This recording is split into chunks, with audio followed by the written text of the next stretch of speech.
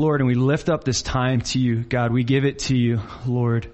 And we ask with eager, confident expectation that you would speak to each and every one of us, or that you would get truth across to our hearts, or that there would be understanding of your word so that we could do something with it, that it wouldn't just go in one ear and out the other, but it would change us from the inside out, Lord, and we would express in obedience the reality that we got something from you and the way that we live our lives. So please fill us with your Spirit, guide us as we study your word. In Jesus' name, amen. All right. If you recall, David finally, after this long-awaited promise, some 15 to 22 years went by, God had promised David that he would be the king of Israel. We saw in 2 Samuel chapter 5 that promise was finally fulfilled. And what God did was he established his kingdom through David. And we talked last week about how that was foreshadowing the kingdom to come, being Jesus Christ. David is a type of Christ. Now, we're going to see in this chapter, chapter 6, that the kingdom is still incomplete. Okay? There's something missing, something significant that we haven't even heard of in a while, since 1 Samuel chapter 7.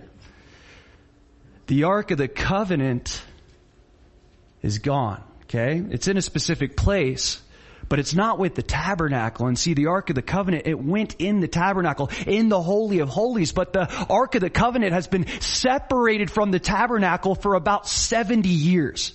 So David, in this chapter, he's gonna get a bunch of his best men, and he's gonna go after the Ark of the Covenant.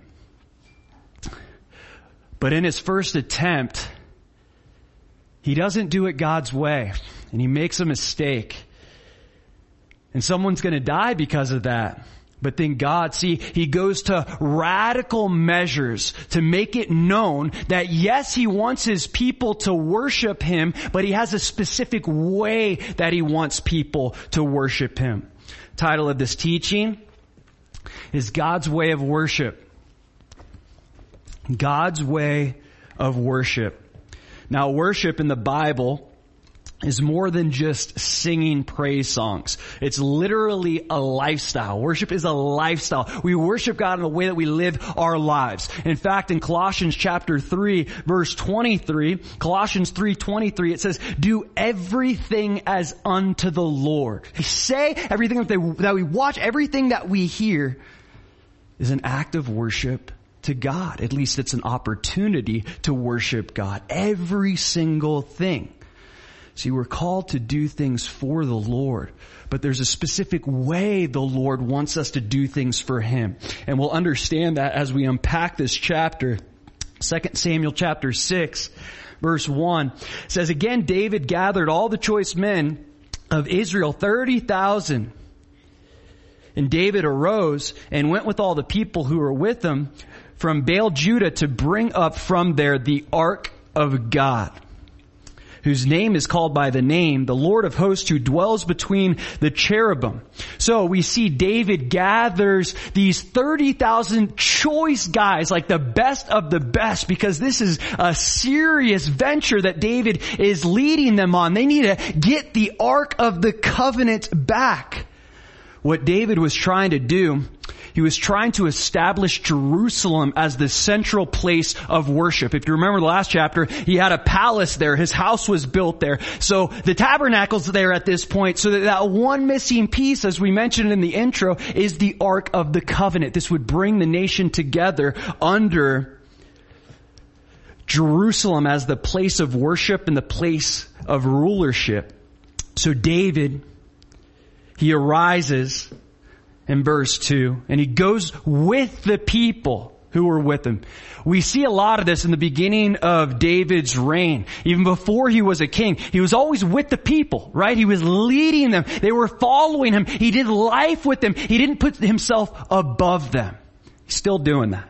Sadly, in a few chapters, we're going to see a change, in chapter 11 specifically. And what were they doing? As I mentioned, they go to Baal Judah, where the ark was, to get the ark back. Now, there's a lot with the Ark of the Covenant. We won't get into too much detail. There were 3 sacred things that were held in the Ark of the Covenant. You had a jar of manna. Remember when God provided manna from the sky for the Israelites during the Exodus. You also had Aaron's staff that budded, okay? It budded. Actually, a dead thing came to life. And then lastly, you had the 10 Commandments on stone tablets. So there was a lot of significant things that were held in the Ark of the Covenant, but the most significant thing of all is that it represented the presence of God, okay? The Ark of the Covenant represented the presence of God. Now, probably do a short little recap here so we can understand how the Ark of the Covenant got to where it was, especially if you weren't with us when we went through 1 Samuel. So we see in 1 Samuel chapter 4 that the Israelites, they brought the Ark of the Covenant into a battle against the Philistines. It was a picture of religiosity. They weren't putting their hope in God. They were putting their hope in the Ark of the Covenant. The Ark of the Covenant. God is not the Ark of the Covenant. He'll use the Ark of the Covenant, and it represents His presence. But when the Israelites did that, it didn't work out the way they thought it was going to. We see the Philistines actually captured the ark. And then in chapter 5, they put the Ark of the Covenant in a temple with their god, the god Dagon, the primary god that they worshipped. And what happened? Basically, God destroyed the idol of Dagon. Then right after that, in the next chapter, they still have the Ark of the Covenant, the Philistines do, but they start getting these tumors, okay? And they start having these plagues bestowed on them. So they're going, we need to get rid of the Ark of the Covenant. We need this thing to get out of here. So they take some cows and they send the Ark of the Covenant away. The Ark of the Covenant, it gets to a place called Beth Shemesh. And these guys, in foolishness, not listening to the Word of God, they open the ark to see what's inside and they die. Many people actually died during that time. So, then they have these guys from this place called Kirjath Jearim go pick up the ark. Then they take the ark. And this is where the ark has been for the last 70 or so years. Now, Kirjath Jearim, it's the same place as Baal Judah, okay? It's about 12 to 13 miles outside of Jerusalem, which will be significant as we get through this text.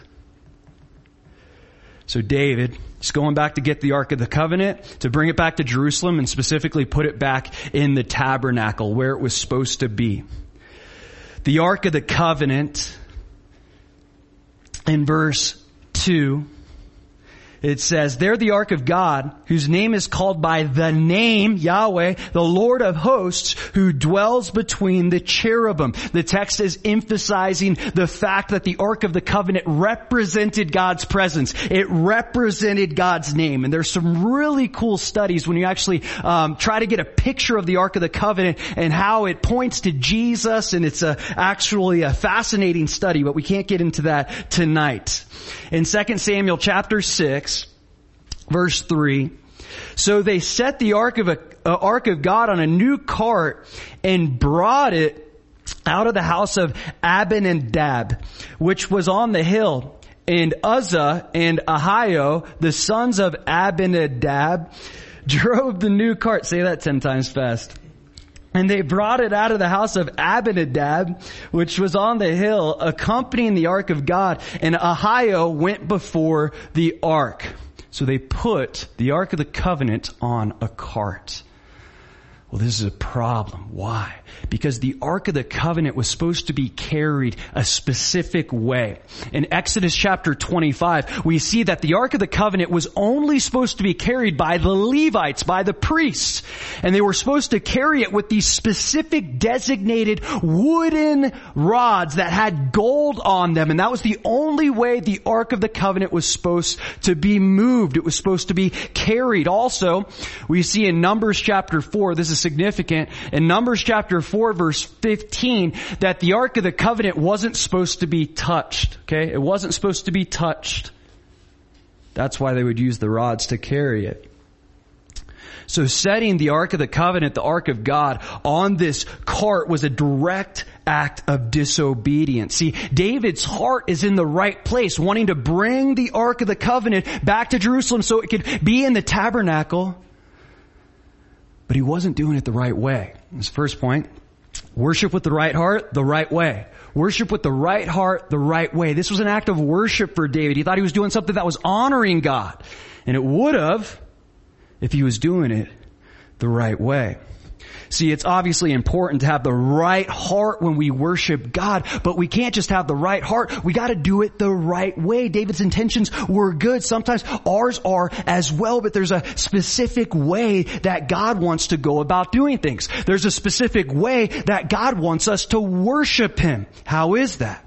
Well, Jesus sums it up like this. In John chapter 4 verse 24, in John 4:24, He says, worship God in spirit and in truth. God the Father, He desires to be worshiped in spirit and in truth. In spirit?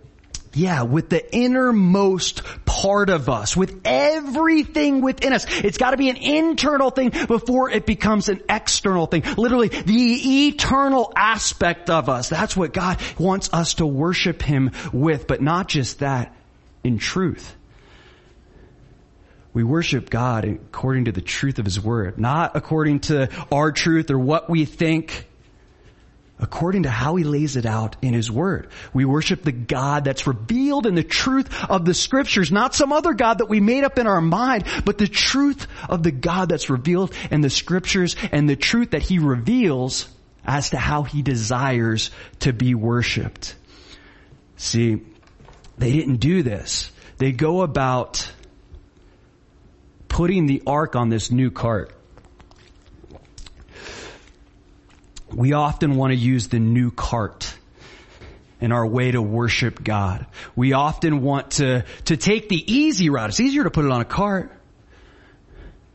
And when we look at our society today, what is the new cart? What are the easy ways that we choose to worship God that might not be according to His Word? Now, I'm not saying any of these things are bad, but I see this happen a lot in the church as technology continues to grow. Technology is not a bad thing. It's how we use it. Sometimes people will fall into this trap where they're saying, okay, I'm not going to read my Bible anymore. I'm just going to listen to sermons online. Is it bad to listen to sermons online? No. But reading your Bible is even more important than listening to sermons online. Or what about this? I'm not going to evangelize to people face to face or have conversations about Jesus, but I don't mind posting a verse on Facebook. Wait a minute. Is there anything wrong with those things? Listening to sermons, posting stuff on Facebook? Absolutely not. But if we're using that to substitute for the way that God told us He wants us to worship Him, He wants us to be in His Word. He wants us to share His Word among the masses. And sometimes we can use the new cart. Say, hey, this is the easier way. It's way easier to post something on Facebook than it is to have a conversation, right? I can hide behind my whatever, my photo or whatever the case may be, my Facebook page. Having a conversation is a little more difficult, but that's the way that God said He wants us to worship Him. By sharing the gospel, preaching the gospel to all nations. It's way easier to roll the ark on a cart. Think about it, got wheels, you just push this thing. The cart was supposed to be carried. It was supposed to be carried. It's probably pretty heavy. I don't know how heavy, but it was likely pretty heavy.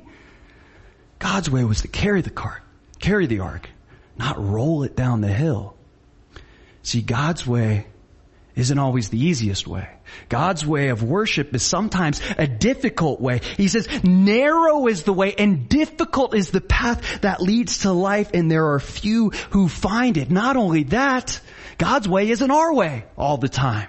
His ways are far above ours. They're greater than ours. Either way, God wants us to do things His way. Not our own way, not what we think, not bringing the new cart into the situation. How has He revealed through His Word how He desires me to worship Him? He's looking at our hearts, but He's also looking at our methods. And though David's heart was in the right place, his method was completely against God's Word. So they brought it out of the house of Abinadab.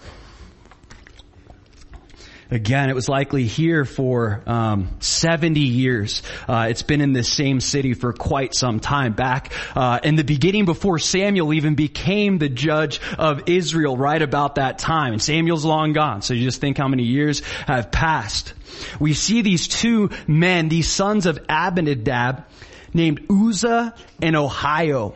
Now there's no indication that these guys were Levites, okay? The text doesn't say either way, but they likely weren't Levites, or the text would have made it clear.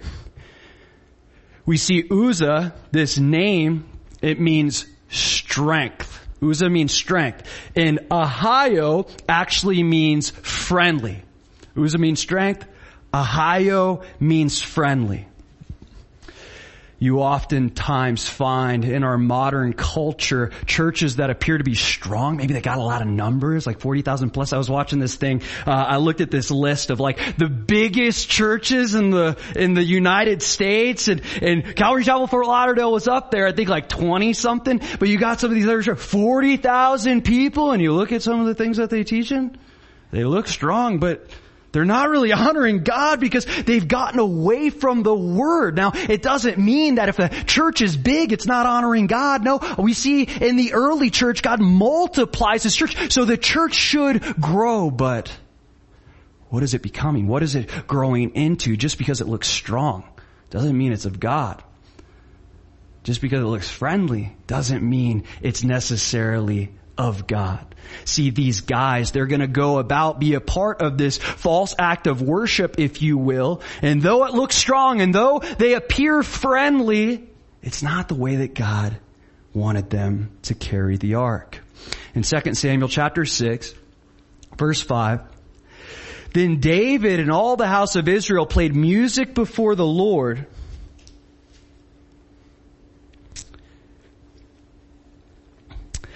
on all kinds of instruments of fir wood, on harps, on stringed instruments, on tambourines, on sistrums, and on cymbals. Okay, so this was a huge, big, exciting, emotional experience. They're ecstatic. They're bringing the Ark of the Covenant back. But we can't evaluate our worship services or our acts of worship, those experiences, based on emotion, based on excitement, based on loudness, based on the 30,000 people we got carrying this ark. Those things, again, they're not bad in and of themselves, but is it the way God intended it to be? See, so often, and hey, I get emotional during worship a lot, okay? I'm a baby when it comes to worship, okay? You could break my arm, I'm okay. But something about worship with the Lord, it just gets me choked up. That's just the reality. Emotion's okay, and the Lord invites it. But if we're looking basically externally and saying, oh man, this was so great because it was emotional and it was loud and there was a lot of people there, those things could be good, but they're not a direct indication that it's of God. What is? Well, when we look at His Word and we make sure what we're doing, it's not just about emotion and loudness and numbers. It's about God's Word and what He said in His Word. They have all this excitement, yet they're not honoring God with this act of worship. It was loud, but it was disobedient. In 2 Samuel chapter 6, verse 6, and when they came to Nachon's threshing floor, Uzzah put out his hand to the ark of God and took hold of it, for the oxen stumbled. Okay, the threshing floor was when they separated the wheat from the chaff. Okay, so that's where this is. We see Uzzah, he because the oxen stumbled, he gets scared and he thinks he needs to save the ark, so he puts his arm out to save the ark, and Uzzah's going to die. See, Uzzah, as we mentioned, he touched the ark. And in Numbers chapter 4, verse 15, you weren't supposed to touch the ark. In disobedience, he did. And God's going to end up striking him down. See, Uzzah, he thought he did what was right, but it wasn't right because it wasn't according to God's Word. He thought, okay, I'm going to do something to help God, to help the Ark of the Covenant, but he wasn't helping God. He wasn't doing God a service because it was straight, again, disobedience. We can think we're doing the right thing, But if it's not according to God's word, then it's always the wrong thing. Always. If we're not walking according to God's word, even if we think we're doing the right thing, it's not the right thing. It's the wrong thing. That's why it's so important for us to know the word of God. To know the word of God so that we know when we're walking in obedience and when we're walking in disobedience. See, our hearts can play tricks on us. Our hearts are wicked and deceitful above all things. And sometimes we can think we got the right heart about something and we're doing something the right way, but then the word God reveals like a two-edged sword piercing into the heart. Yo, man, that's off. What you're doing is wrong. What you're doing isn't according to the word of God. So Uzzah, probably not even thinking he's being disobedient, reaches out, touches the ark, thinks he's doing God a favor. And then look what happens in verse 7. Then the anger of the Lord was aroused against Uzzah, and God struck him there for his error, and he died there by the ark of God. What? Really? God, what's your deal? I thought you were a God of mercy and a God of grace, but he's also a God of judgment, and he's also holy. Now, why would God do this? God's serious about his word. He's serious about his commandments. Now, he doesn't punish us every time we're disobedient, but sometimes he'll use us to make an example out of us. And that's what he's doing with Uzzah. He strikes him down, even though Uzzah probably thought he was doing something right. But we also have to remember something else. David's kingdom came after whose? King Saul, right? And what did King Saul always find himself in the habit of doing? Being disobedient to God's word, right? Being disobedient to God's word. He provided sacrifices which only a priest was supposed to do. He went to mediums to seek counsel. He rejected God. He rebelled against God. He didn't kill the Amalekites in 1 Samuel chapter 15 when God asked him to. But David's supposed to be a different type of king. See, God was trying to use King Saul to establish his standard both for Israel and the surrounding nations. And he kept rebelling against God's standard. He's not going to put up with that with David. And David's going to make some mistakes. But he doesn't want David to start off on the wrong foot. He wants David's kingdom to be established based on the word of God and the direction of God and the commandments that God gave. So God, he makes a point out of this, strikes Uzzah dead for breaking the word of God. David's kingdom is being held to a higher standard in this section. So God struck him for his error. But it wasn't just one error, okay? Uzzah, he made several mistakes here. He thought it didn't matter who carried the ark, okay? Not being Levite likely, he's carrying the ark. Thought it didn't matter. He thought it didn't matter how the ark was supposed to be carried. They put it on a cart instead of carrying it with the wooden poles. And then lastly, he thought he needed to save the ark of God from the threshing floor. And God had grace and patience on him with the first two things, but that last thing, 3 strikes, you're out. And Uzzah is struck dead. See, it was Uzzah's thinking that got him in trouble. It was his faulty thinking about how he thought God wanted to be worshipped, but his thoughts were off. His thinking was flawed, and it cost him his life. It literally cost him his life. The text continues. 2 Samuel chapter 6, verse 8. And David became angry because of the Lord's outbreak against Uzzah. And he called the name of the place Perez Uzzah to this day. So David becomes angry. Right? I thought I was doing a good thing for God, but he wasn't doing it the right way. And God disciplines him by taking out one of his men. Don't get mad when God disciplines you for being disobedient to his word. David's anger is not justified. It's not. He was the one that was in the wrong. Had he known the word and walked in the word, none of this would have happened. It's David's disobedience, being the leader and not showing them how to carry the ark. See, sometimes God will discipline us because he loves us for getting away from his word. And we can get mad at God. Wait a minute, God, so often you're showing me mercy, you're showing me grace, but this time you're really giving me, throwing the whole book at me. What's going on? Why are you being so mean to me? And we can get angry with God because of how He disciplines us and how He treats us, but ultimately it's us that's in the wrong. We can't play the game that with God that our punishment is greater than the crime. Why? Because the wages of sin is death. Okay? The wages of sin is death. Anything beyond that is grace, right? So the fact that God disciplines us the way that He does is grace. It's all grace. We can't get angry when God disciplines us for being disobedient to His word. In 2 Samuel chapter 6, verse 9, David was afraid of the Lord that day, and he said, "How can the ark of the Lord come to me?" David seems confused, right? I thought I was supposed to do this. I thought I was supposed to bring the Ark of the Covenant to the tabernacle and to Jerusalem so it could be the centralized place of worship. But God's preventing me. He won't let me do what I believe He's called me to do. When God disciplines us or prevents us from doing something, it's easy for us to take it the wrong way.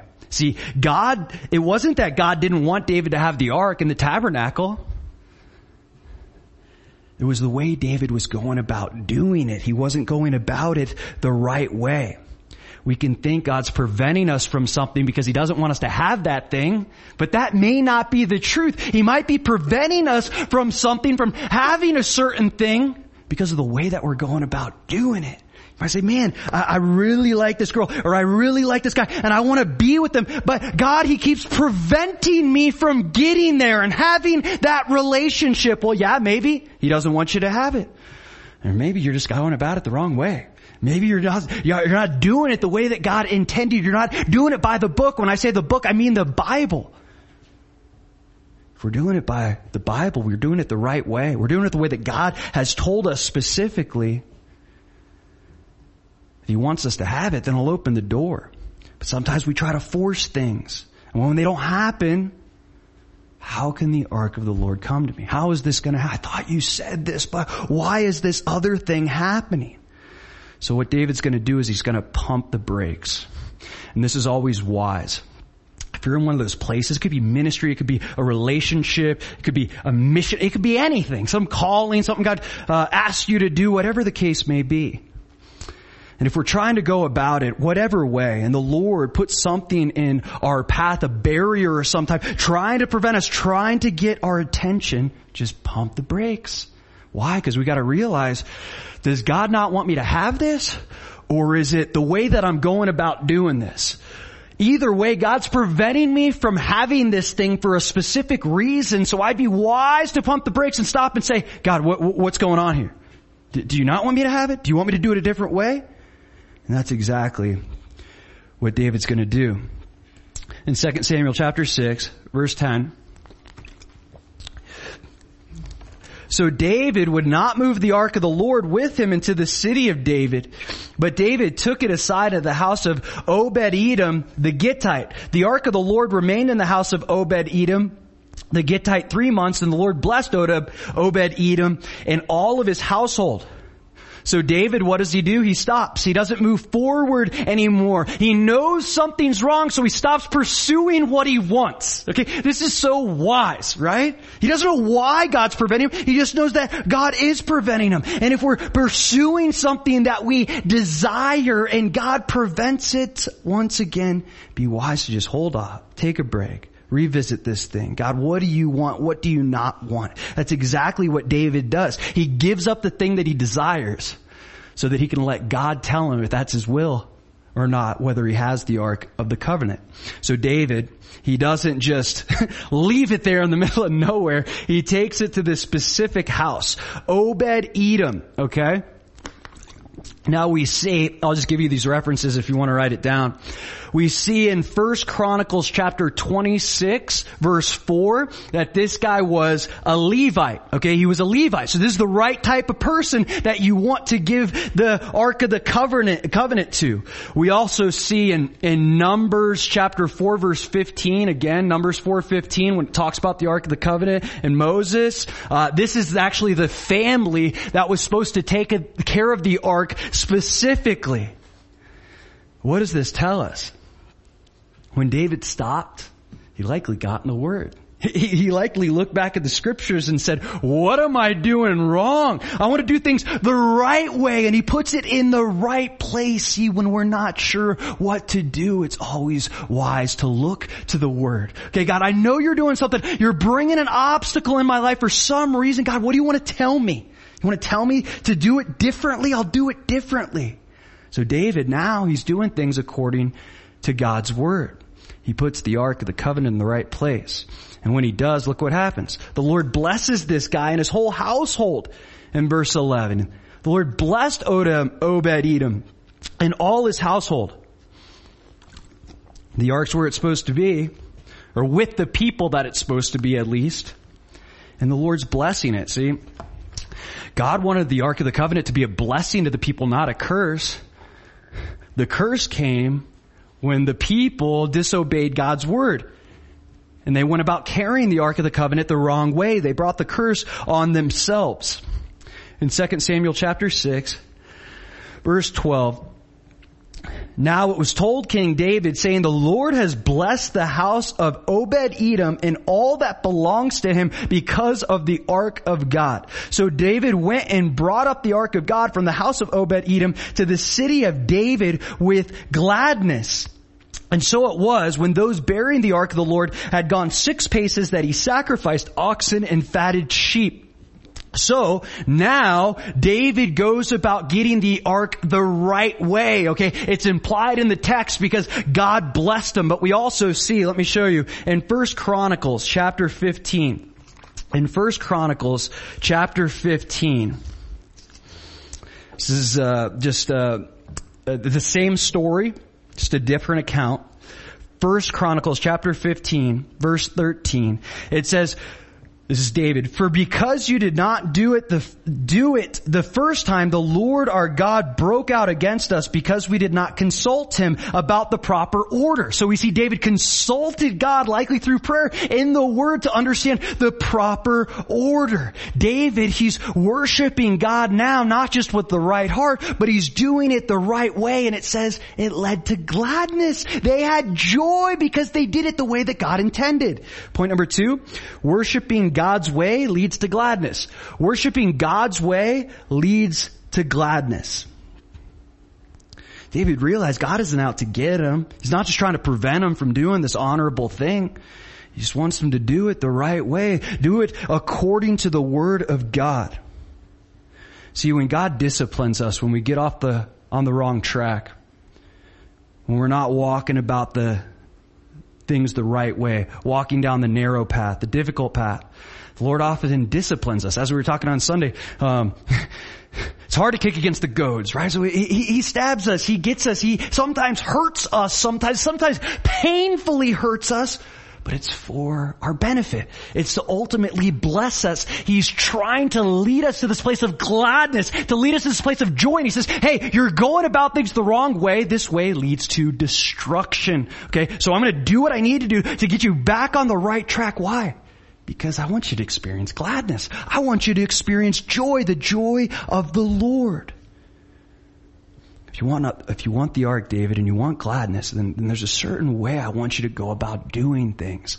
Jesus said it like this in John chapter 4, verse 34. In John 4:34, Jesus says, my food is to do the will of him who sent me. What's he saying there? He's like starving at this point, and his disciples are off getting food, and he's ministering to the Samaritan woman at the well, and he says, my food is to do the will of him who sent me. In other words, I have joy, I have satisfaction, I have fulfillment in doing God's will, God's way. There's joy there. There's gladness. It's a byproduct of walking in the will of God the way God intended.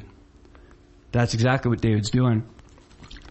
And now not only does he have gladness, All the people with him have gladness as well. But it doesn't end there.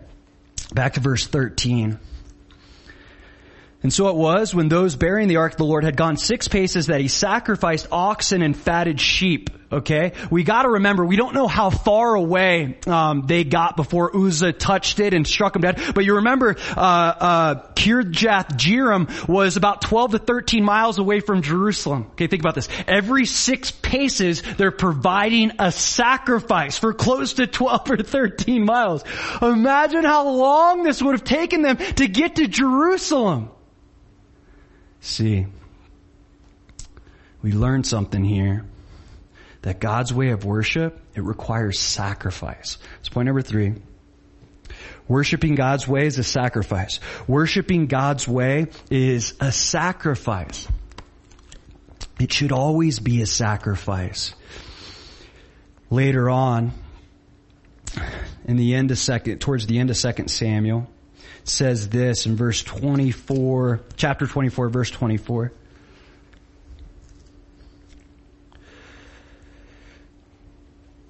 Then the king said to Araunah, "No, but I will surely buy it from you for a price, nor will I offer burnt offerings to the Lord my God with that which cost me nothing."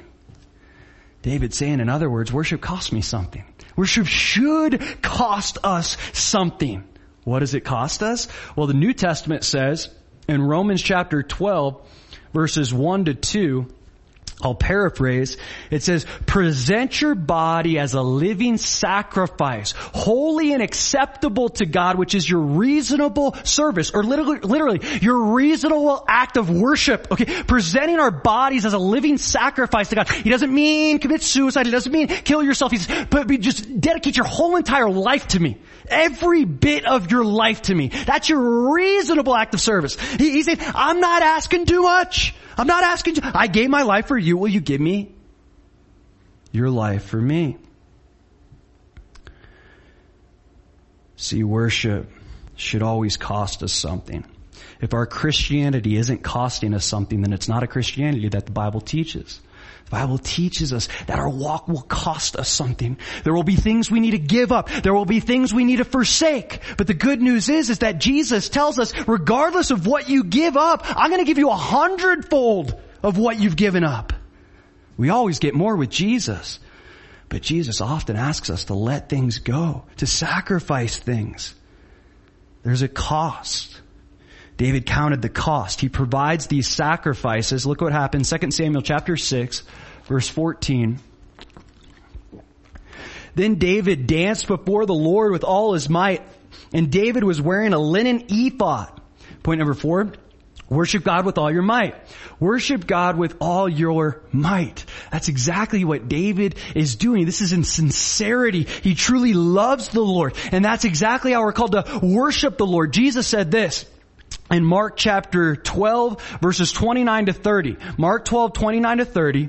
Jesus says, the first and greatest commandment is this: you shall love the Lord your God with all your heart, with all your soul, with all your mind, and with all your strength. This is the greatest commandment, to love the Lord our God with all our heart, soul, mind, and strength. In other words, love God with every piece of you, with the very essence of your being, the external, the internal, all of us. He calls us to wholehearted worship, not half-hearted worship. Half-hearted worship isn't sincere worship. He says, worship me with all your might. That's exactly what we see David doing.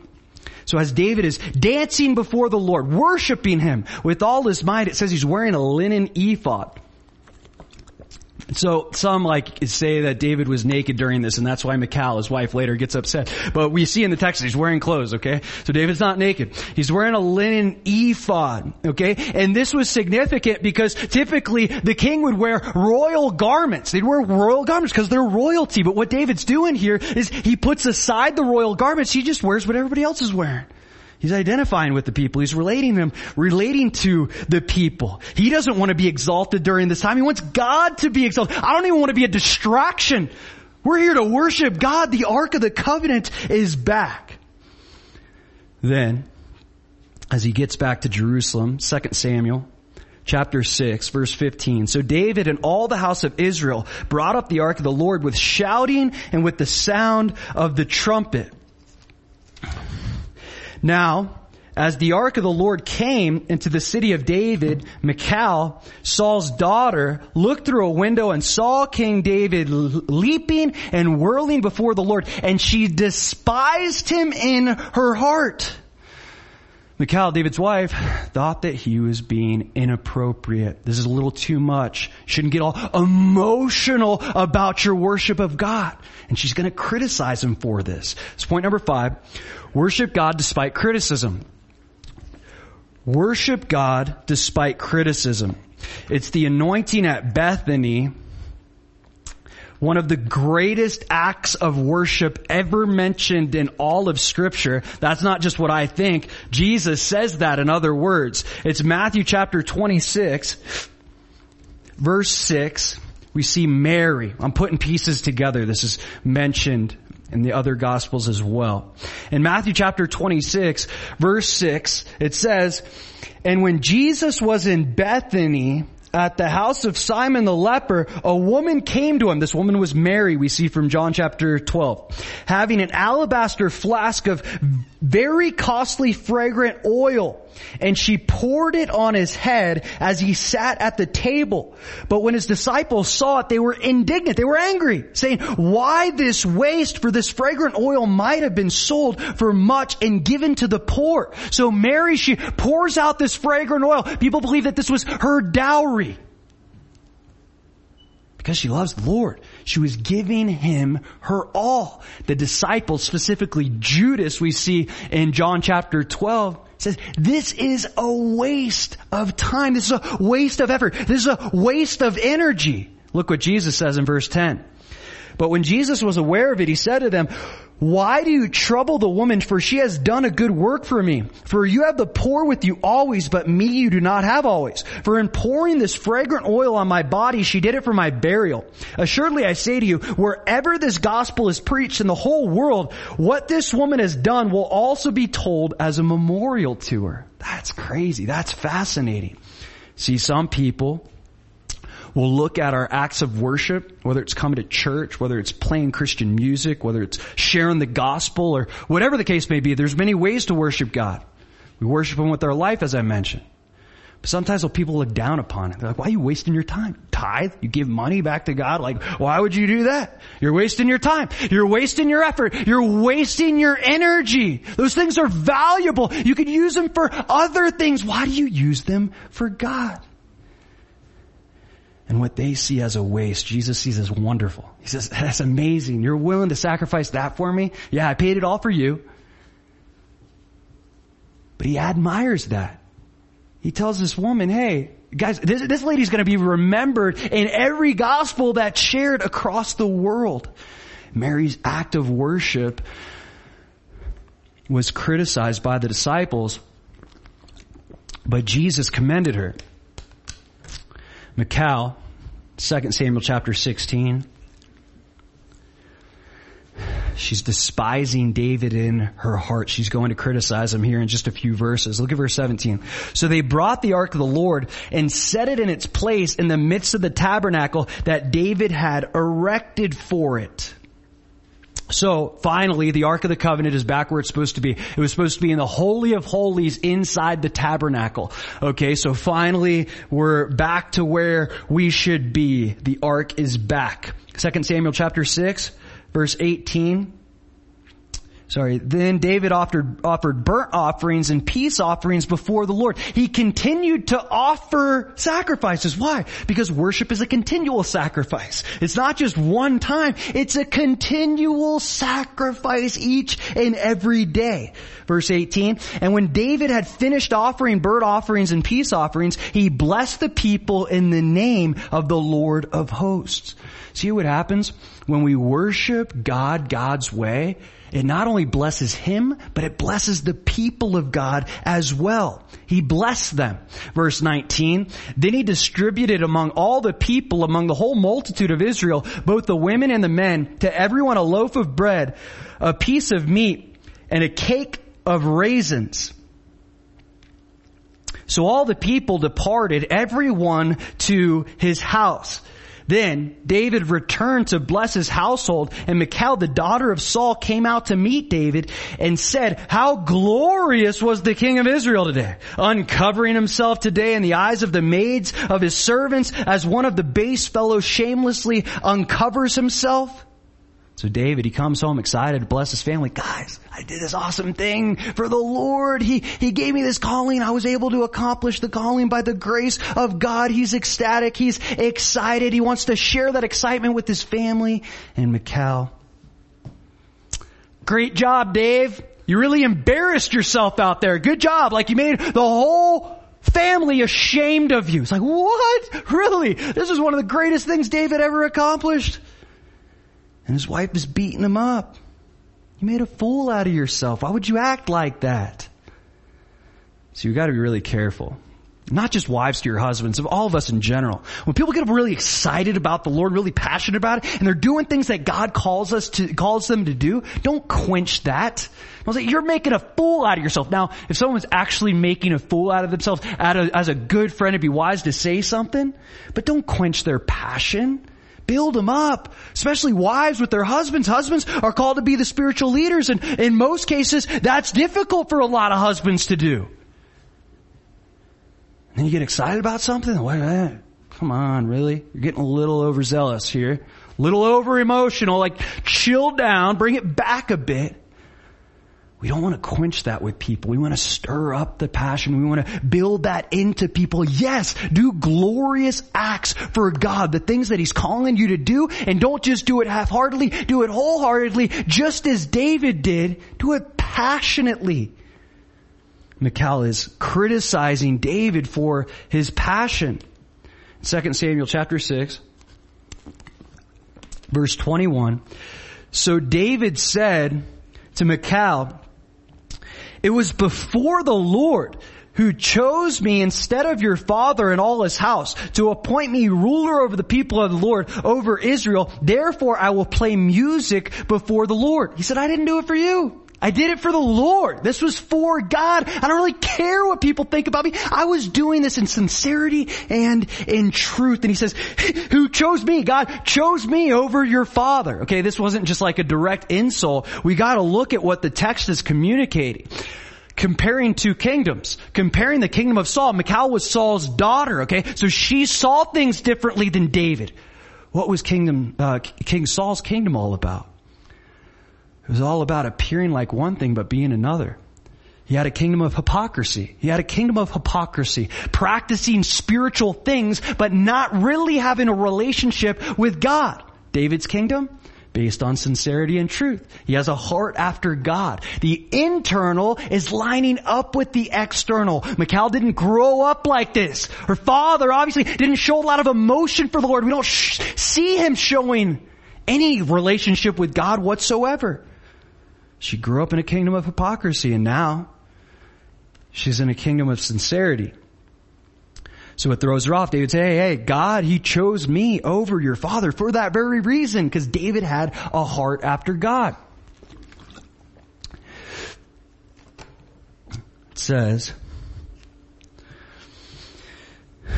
"Therefore, I will play music before the Lord, and I will be even more undignified than this, and will be humble in my own sight. But as for the maidservants of whom you have spoken by them, I will be held in honor." So, I don't think people see it the same way that you're seeing it. This wasn't me trying to get attention. That's why I took off my royal garments and wore a linen ephod. This is about lifting up God. In my sight, David says, this was a humble act. This was humility. This was all about lifting up the Lord. And the maidservants that you say are going to look down upon me. No, I don't think so. They'll recognize this as an act of honor, because they realize what I was able to accomplish for the Lord in bringing the Ark of the Covenant back, but also they saw the heart in which I did it. This was really for God. This wasn't for myself. And lastly, in verse 23, "Therefore Michal, the daughter of Saul, had no children to the day of her death." Now, the text doesn't say that God judged her and didn't allow her to have children and closed her womb. That could have been the case because we see God throughout the Bible. He opens the womb, He closes the womb. All babies, a gift from God, directly. God said, I'm the one that opens the womb.